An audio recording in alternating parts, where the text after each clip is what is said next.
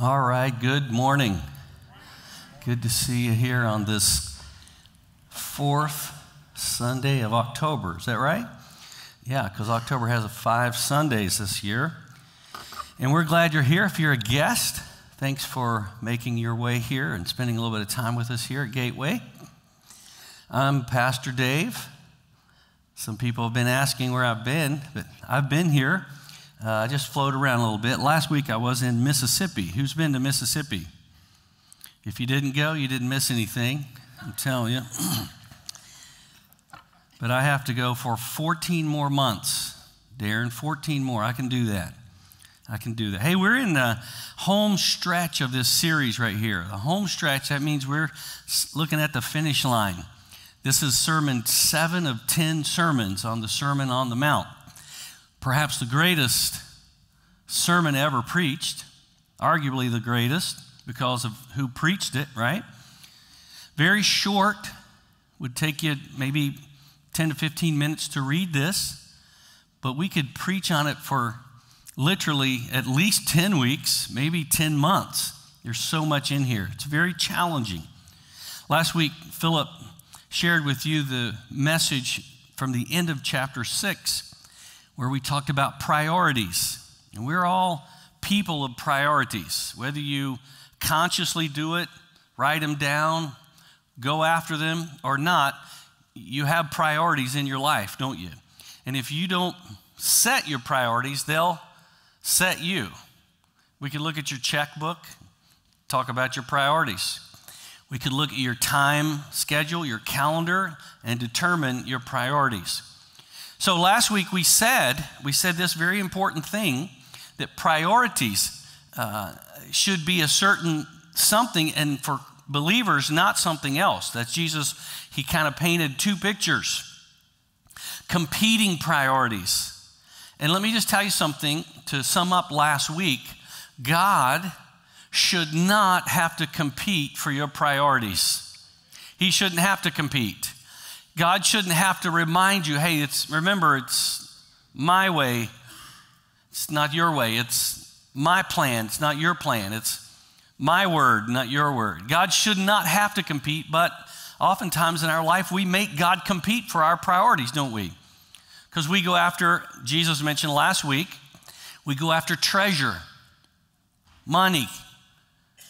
We go after maybe some kind of place we want to be instead of being where He wants us to be.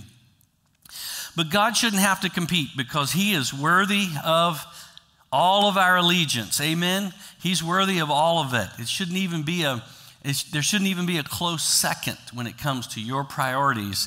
And you should think about that tomorrow when you start living your life and spending your money and taking your time with people or things. Is this something that God has as your priority? Now, today we're going to flip the page. This is the last page we're going to flip in this series. It's chapter 7 of Matthew. If you have a Bible, you want to turn there. We're going to read the first 5 verses this morning. The Sermon on the Mount is in Matthew 5, 6, and 7. Jesus was on the north shore of the Galilee, the Sea of Galilee. He's preaching to a large crowd of people. But primarily, he's speaking to his disciples. We know this from the beginning of the chapter 5. He's speaking primarily to his disciples. They're the ones who need to really get this. And as kind of an overflow of that, the people are gathered to hear, because the Bible tells us Jesus taught like nobody else. I mean, when he taught, they were captivated by his teaching. They were like, wow, we don't hear anybody else teaching like this. And Jesus spoke with authority. He wasn't referring to Rabbi so-and-so or the prophet so-and-so. Occasionally he would do that. He was speaking as if he was speaking from God. And in many cases, as God. And that's, of course, what got him in trouble with the other group that was in the crowd. His disciples were there. Lots of common folk were there. Over on the fringes, over in the margins of this crowd, and maybe in the back, there were skeptics. There were religious leaders called what? Remember? Pharisees. And they were always out to catch him. And so Jesus took advantage of the opportunity here to really go at them in kind of a non-direct way. Non-directly. He would do it more directly later, but he's kind of doing it non-directly here. I think he would kind of motion to them every now and then. We'll talk about that in a minute. But we're in chapter 7. We're going to talk about judgment today. This is expository preaching, so we let the text determine what we talk about. We let the text determine what we say about what we talk about. It's expository preaching. And it starts out like this: do not judge, or you too will be judged. For in the same way you judge others, you will be judged. And with the measure you use, it will be measured to you. Why do you look at the speck of sawdust in your brother's eye and pay no attention to the plank in your own eye? How can you say to your brother, let me take the speck out of your eye, when all the time there is a plank in your own eye? You hypocrite, first take the plank out of your own eye, and then you will see clearly to remove the speck from your brother's eye. Now, many of you are like me. You probably learned this verse from the old King James Version. And the King James Version of this verse says, help me out here, judge not that ye, not you, ye be not judged. Did you know that this verse, Matthew 7:1, is the most, or was the most popular verse of Scripture with non-believers? Did you know that? It's the most popular verse with non-believers. They love this verse. And some Christians love this verse. And perhaps you've heard it said to you. Maybe you've heard it said this way.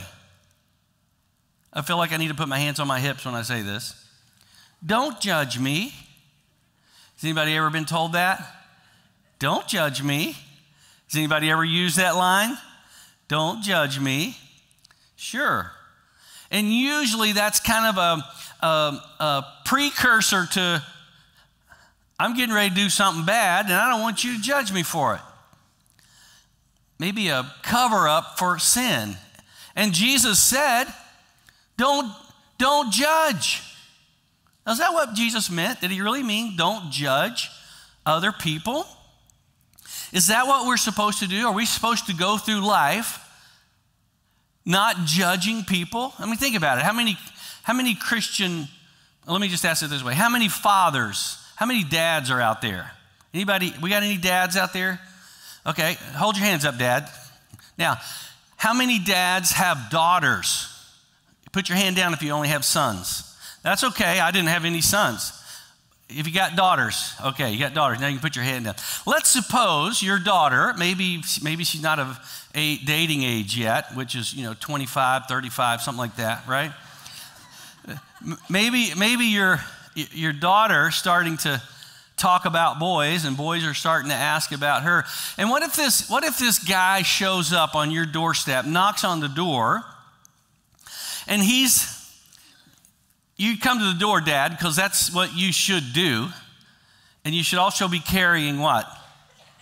Shotgun or something, yeah, just for effect. Let him know you're comfortable with that. And you come to the door, and he's dressed like, I don't know, a lot of images came to my mind when I was thinking about this. Let's say he was dressed like a mafia man. Does that make any sense? And maybe Gothic or something. And what part of him you can see is pierced and tattooed and all that.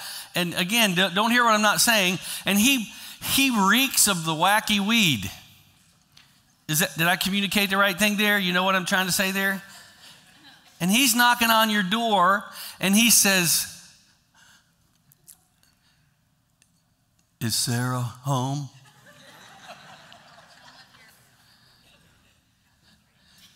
Now, are you as a dad supposed to say, well, I can't judge. I can't judge him. Sarah, your person is down here. Is that the way we're supposed to be? No, we got to do some judging there, don't we? Or let's say, maybe you're not a parent, but you have a car. Let's say you have a car and you take it down to the shop because it's not running very good. It's not running very good. I mean, it's like missing. It's a Ford probably, and it's, you take it, sorry. You take it down there and it's not running well, and the guy says, come back, in 3 days, and I'll have it back here for you, ready to go. You go back in 3 days and you get in it, pay the guy. You get in there and you start it up, and it's the same problem. Plus, you notice 3 scratches on the driver's door that weren't there before. Are you supposed to say, well, bless his heart, I can't judge him. Keep the money. Is that what we're supposed to do? Of course not. We are supposed to judge. What does Jesus mean then when he says, judge not that you be not judged? Let's dive into this. The Greek word for judge is the word here. It's krinete, and it's from the form of the word krino or krito. The Greek language is interesting, and it means to make a decision by separating out the bad from the good. In other words, it's this term, especially in the Greek language and even in the English language, is often used as a legal term. So when you go see the judge, and the judge is going to make a judgment about your case, and maybe he's going to get some help from a jury. And so what they're going to try to do is they're going to try to get to what? The truth. You're trying to get to the truth by separating out the good from the bad, or the bad from the good. And so they can make a judgment. And so that's what the word judge means here. Now, is Jesus saying that we can't do that? Judge not, that you be not judged. Is he saying, don't look at a person or look at a situation and make a decision based on how you can separate the good from the bad? Is that what he's saying? Well, I think we also have to look at the context of his sermon. In this crowd, again, were his disciples, who were his primary audience. There were Pharisees, other Jewish leaders, and of course there were lots of common folk who were influenced by those Pharisees.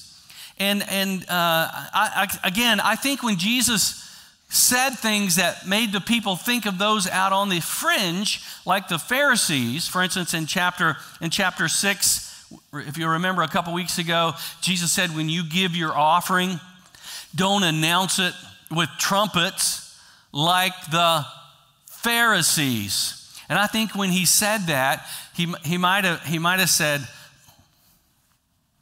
like the Pharisees over there. Now the Pharisees, again, this is without the world of amplification. It was kind of a setting, amphitheater type setting, but it was maybe they were leaning in, like, what did he say? What is he talking about us? Because they had already heard him say, the Pharisees, they're the ones who are the teachers of the law. And unless your righteousness exceeds theirs, you can't go to heaven. And I'm sure they were high-fiving each other then, but there were occasions when Jesus would say, probably lower his voice a little bit, and he would say, if you give, when you pray, don't do it like those guys over there. Because all they're doing it for is attention. Attention. And I want you to know this. If you didn't catch this, you need to know this about the Sermon on the Mount.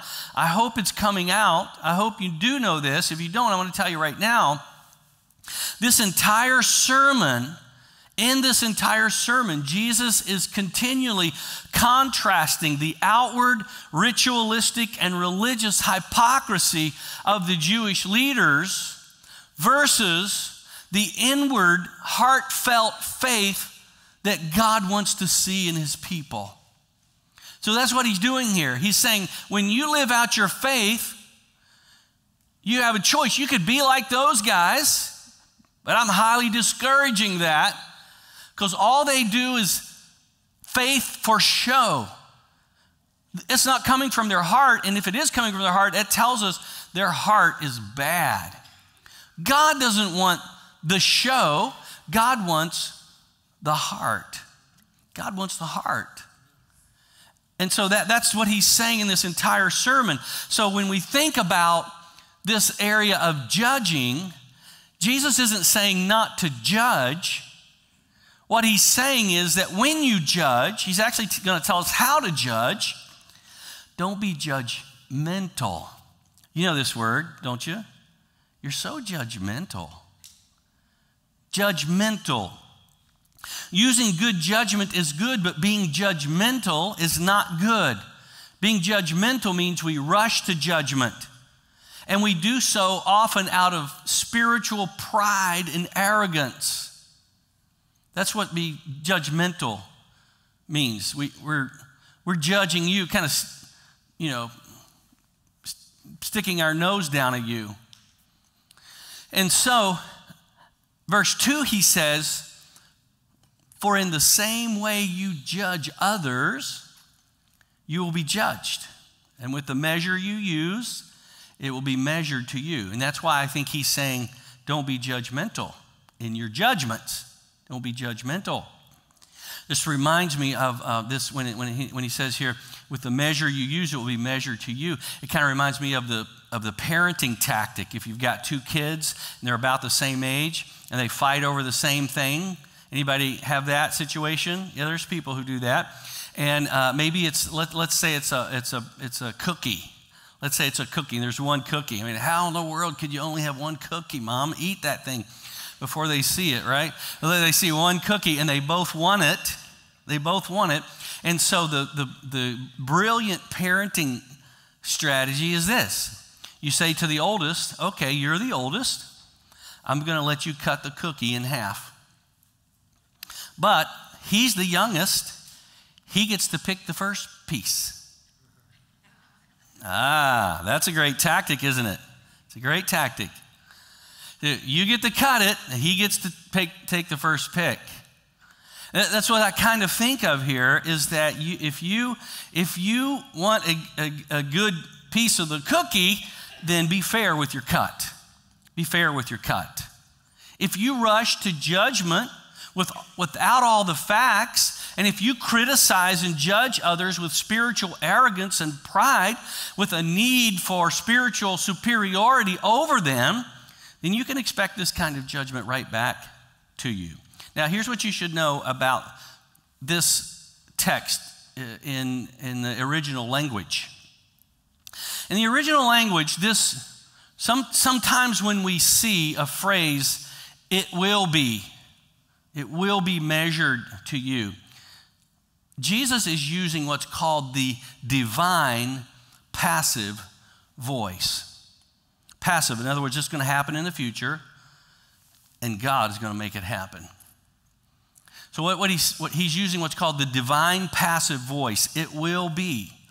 In other words, if you're unfair, if you're judgmental in your judgments, you can expect on Judgment Day for God to be judgmental in his judgments against you. It's a divine passive. It's a way to wake people up. It's like, oh, I need to think about eternity. I need to think about the end. He does this earlier, back in chapter 6. Remember when he gave us the Lord's Prayer, this model prayer, Our Father which art in heaven. You remember that prayer? And then he tacks something on to the end of that, and he does it in the divine passive voice. He says, if you do not forgive others their sins, then your heavenly Father, what? Will not forgive yours. And it was a little more clear there because he used the Father. The Father will not forgive yours. And he's talking about, this is the divine passive voice. In other words, this is going to happen at some point in the future. And if you're an unforgiving person, then you're not going to be forgiven on Judgment Day. Now, Jesus is kind of waking them up. He's kind of shocking them into thinking that your life is more than what's happening right now today. What happens in your life and how you treat other people and how you demonstrate your faith, it matters. It matters because God is going to reward you. He's going to reward you. Or he's going to punish you. And so you might remember back in the spring we did a series in the book of James, and we actually referred to this passage in Matthew when we did that series in James. I think James was in the crowd. James was a brother of Jesus, a half-brother, same mother, different father. Joseph was the father of Joseph. God was the father of Jesus, the Holy Spirit. Amen? And so I think James was there because when Jesus was doing his ministry, James was not a believer. He was not a believer. I think he was standing in the crowd with those Pharisees. I think he had his arms folded saying, oh, what a crazy guy. I know he's my brother, but he thinks he's God. What a crazy guy. I don't know what happened to him. So I think James was in the crowd because a lot of Jesus' teachings show up in the book of James. And James dealt with this. In James chapter 4, James told his audience, he said, there is only one lawgiver and judge who is able to save and to destroy. But who are you to judge your neighbor? Who are you to judge your neighbor? And he was talking about an arrogant attitude as we judge other people. So the question we have to ask or answer is, how can we judge without being judgmental? How can we judge without being judgmental? And it's very simple. Jesus says very simple. Look in before looking out. Look in before looking out. You remember that Jesus was a carpenter's son. Remember that? Joseph may have worked with wood, but he might have also worked with stone. You know, they were kind of handymen. The word implies they were men who worked with their hands and probably did a lot of woodwork. And so Jesus uses an illustration from what is probably in his background, because he's going to talk about specks of sawdust and logs or planks. This is actually the word. This word dokon for plank is that main beam that holds up the rafters. Some of you know what I'm talking about there, that main beam that all the rafters sit on. That's the word he's talking about here. And you know, this is the humorous side of Jesus. Y'all know Jesus was, he said, come to me because my burden is light. I think he was lighthearted in a lot of ways. And he said a lot of funny things. Oftentimes we don't read the Bible, we read it all serious and it's like, but I think Jesus said some funny things that the people would have laughed about. And here's one of them. Here's one of the first ones we run into. There's a lot in Matthew 23 when he's going after the Pharisees. You should read that sometime with this in mind. But he said this, why do you look at the speck of sawdust in your brother's eye and pay no attention to the plank in your own eye? How can you say to your brother, let me take the speck out of your eye when all the time there's a plank in your own eye?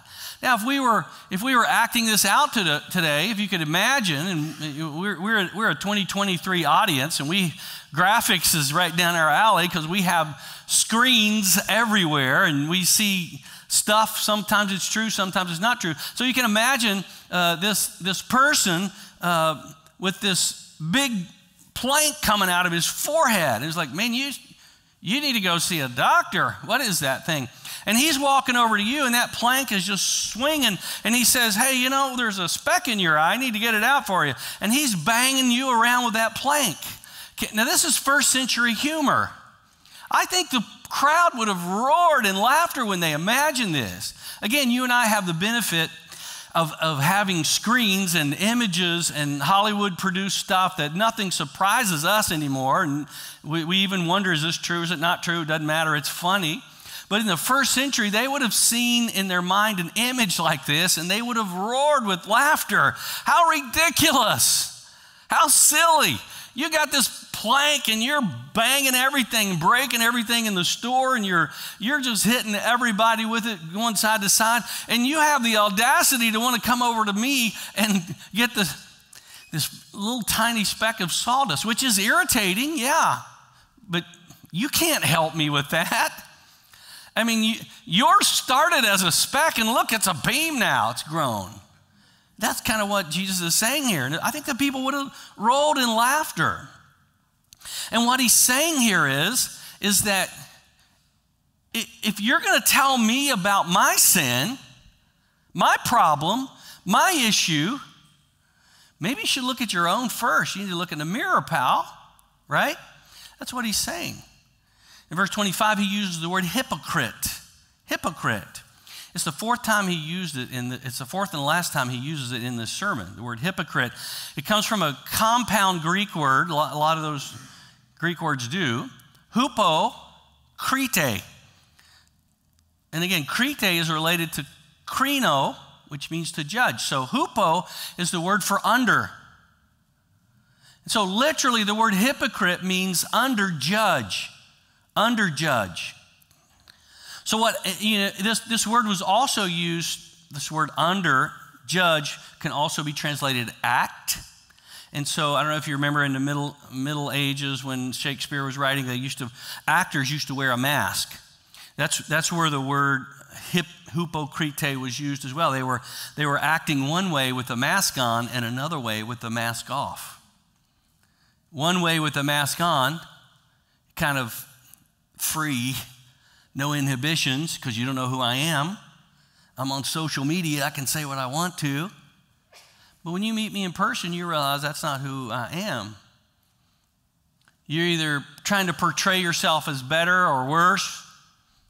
But hupokrite in the judge means that you underjudge yourself and you overjudge others. So you've got problems, but it's no big deal. But you got problems, and that's a big deal. We need to address that. And oftentimes, the very thing that they are accusing you of, they are doing themselves. Let me say that again. Oftentimes, the very thing that they want to judge you for, they're doing themselves. Hupokrite. You hypocrite. First take the plank out of your own eye, and then you will see clearly to remove the speck from your brother's eye. Look in before looking out. You can't hold someone accountable to something if you're not doing it yourself. We would like to say, do what I say and not what I do, but what's going to happen with your kids? They're going to do what you do. We were just talking yesterday about our grandsons and how they hear things. Like, I wonder where he heard that. What in the world? What did he say? Where did he hear that? Probably your husband.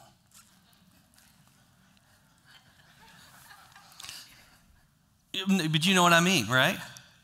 Because people do what people see. You can say what you want, but your kids are going to do what you do. And I could go down this rabbit trail for a long time, but I'm going to refrain from that. You can't tell someone else to stop doing something if you're doing it worse than they are. And don't miss this. Jesus said, take the log out, deal with your sin, deal with your problem so that you can help somebody else with theirs. We are supposed to judge. We just can't judge hypocritically. We can't judge hypocritically. We can't judge without examining ourselves. It might mean that you go to someone and say, I've dealt with that. Or I'm dealing with that. And I notice maybe you're dealing with that too. Let's work on this together. I'm not going to criticize you. I'm just going to say, hey, as a fellow struggler, we need to work on this, don't we? Jesus taught more about the idea of judgment in John 7:24. He was telling the Pharisees at a festival, they were trying to accuse him of being demonic. And he said, do not judge. He had just done a miracle. Do not judge by appearances, but judge with right judgment. In other words, he's saying you can judge my teaching and my life, but make sure you have all the facts first. So how do we judge without being judgmental? Number one, we look in before we look out. And number two, we don't judge just by outward appearances. We used this verse a few times in the last several months where Samuel thought the oldest, Eliab, would be the new king, but God said, don't look at his outward appearance. Try to look at his heart, because that's what I look at. I look at the heart. You're looking like a man. And so we have a tendency to judge without the full facts, just by outward appearance, whether it's favoritism or discrimination. People have been judged by their skin color. They've been judged by the way they dress. They've been judged by where they're from. They've been judged by their economic status. There's lots of things that are happening in our world even today that cause people to judge. And, this is where the word prejudice comes from. When you prejudge someone, prejudice, you prejudge them without knowing all the facts, without getting to know them, then you're being judgmental. You're walking down the street and someone comes toward you, maybe a group of someone's, and they're dressed a little bit in a way that you're afraid, and so you're judging. Now, it's really hard today. You don't want to put your life in danger. You want to be smart, but we just have to be so careful that we don't judge just by outward appearances. Outward appearances have been used to discriminate. Let me just tell you, it's been proven. It's been proven that attractive students get more attention from the professor in higher evaluations than their uglier peers. That good-looking people get better service from their doctors. That's why I'm waiting in the waiting room all that time. Handsome criminals get lighter sentences than their companions in crime. There are many studies about skinny people and overweight people. And the one that burns me up is that taller people get preferential treatment over short people. That's just wrong. Rich and poor, all getting different treatment based on their outward appearance. We can't judge a person's character by their skin color. I'm not the first one to say that. The first thing we should do when we hear something about someone is we should pray. We should pray for discernment. We should go to the source. Instead of sharing it over here, we should go find out what we can, what's underneath the appearance. We need to look in before looking out, and we can't just use outward appearances. That's how you judge in a non-judgmental way. So the Apostle Paul dealt with a problem that I'm afraid some of us have this problem. And that problem I'm talking about is we say, well, it's not mine to judge. It's their business. That's just their business. And so in 1 Corinthians 5, Paul dealt with a problem. He was telling these people, he said, you got a guy in your church, in your fellowship, who's having an intimate sexual relationship, that's what Paul meant there, with his stepmother. And you're okay with it. You haven't approached him. He's still a key person in your fellowship. You're treating it like it's no big deal. All of you are saying, well, his dad died and we don't even know that. We don't know really the situation. We know it was bad. But it's none of my business. That's his business. If he wants to shack up with his stepmother, that's his business. It's weird, but what can I do about it? And so the whole fellowship, now maybe it's not yours to judge, but it should be yours to inform somebody who does have the authority. And if you're friends with that person, it's your responsibility. You can't leave it to somebody else.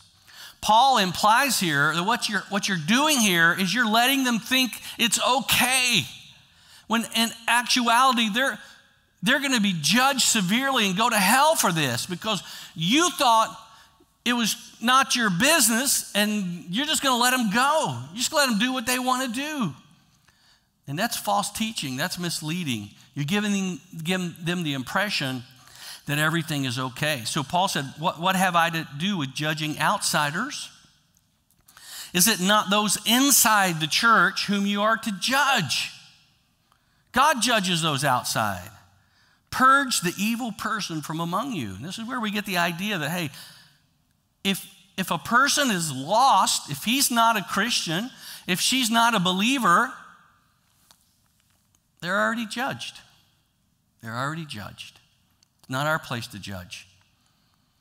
We can't judge a sinful world. It's not our place to judge a sinful world. That's God's place. What we can judge and who we need to be judging are one another. Why? Because I love you, and I don't want to see you fall away. I don't want to see you throw this away and ruin your life and your family and your children, your legacy and generations to come, and perhaps your soul. I don't want to see that. In addition to that, when you signed up, when you said, I believe, when you said, He's my Lord, you said, I'll do what He says. And you're not living up to His expectations.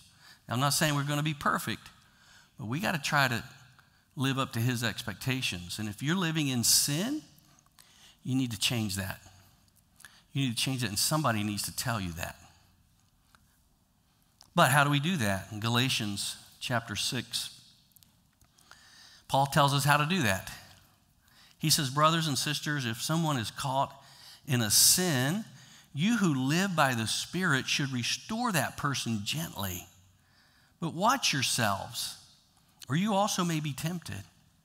Carry each other's burdens, and in this way you will fulfill the law of Christ. In other words, if you know someone in the fellowship who needs to be judged, you find somebody else and you say, we need to help this person. But we need to be careful that we're not pulled into it and that we don't create all this drama. We need to love them enough to say, hey, I care about you. And I just can't watch you go down this road. At least give them an opportunity, like Jesus did, to walk away. But you've done your part. You're loving, and you should speak the truth in love. Let Jesus take care of the unbelievers. You know what He said in John chapter 3, after He said, for God so loved the world, that He gave His only begotten Son, that whosoever believes in Him should not perish, but have everlasting life. And then listen to what He said in John chapter 3. Verse 17, for God did not send His Son into the world to condemn the world, but to save the world through Him. Listen to the next verse. Whoever believes in Him is not condemned, but whoever does not believe stands condemned already, because they have not believed in the name of God's one and only Son. So you know what we need to do for those people? They're already going to hell. It needs to break our heart, and we need to share the gospel with them and say, please come. Come repent of your sins and name Jesus as Lord of your life. And let's follow Him with our life. Let's be baptized, washing those sins away, and let's live for Him as best we can. And then we'll help one another along the way. Judge not, that you be not judged. Almighty God, thank you so much for this day, for this message, for this passage. Help us, Lord, to follow after you. We can't see everything. We can't know everything. Sometimes we judge just by the outward appearances. Forgive us of that, Lord. Help us to look at the heart, and help us to love people enough to help them, and help us to be able to receive the accountability or the instruction or the admonition from others, knowing that they love us too much to leave us in a state of sin. That's my prayer, God. Thank you for this word from Jesus from the Sermon on the Mount.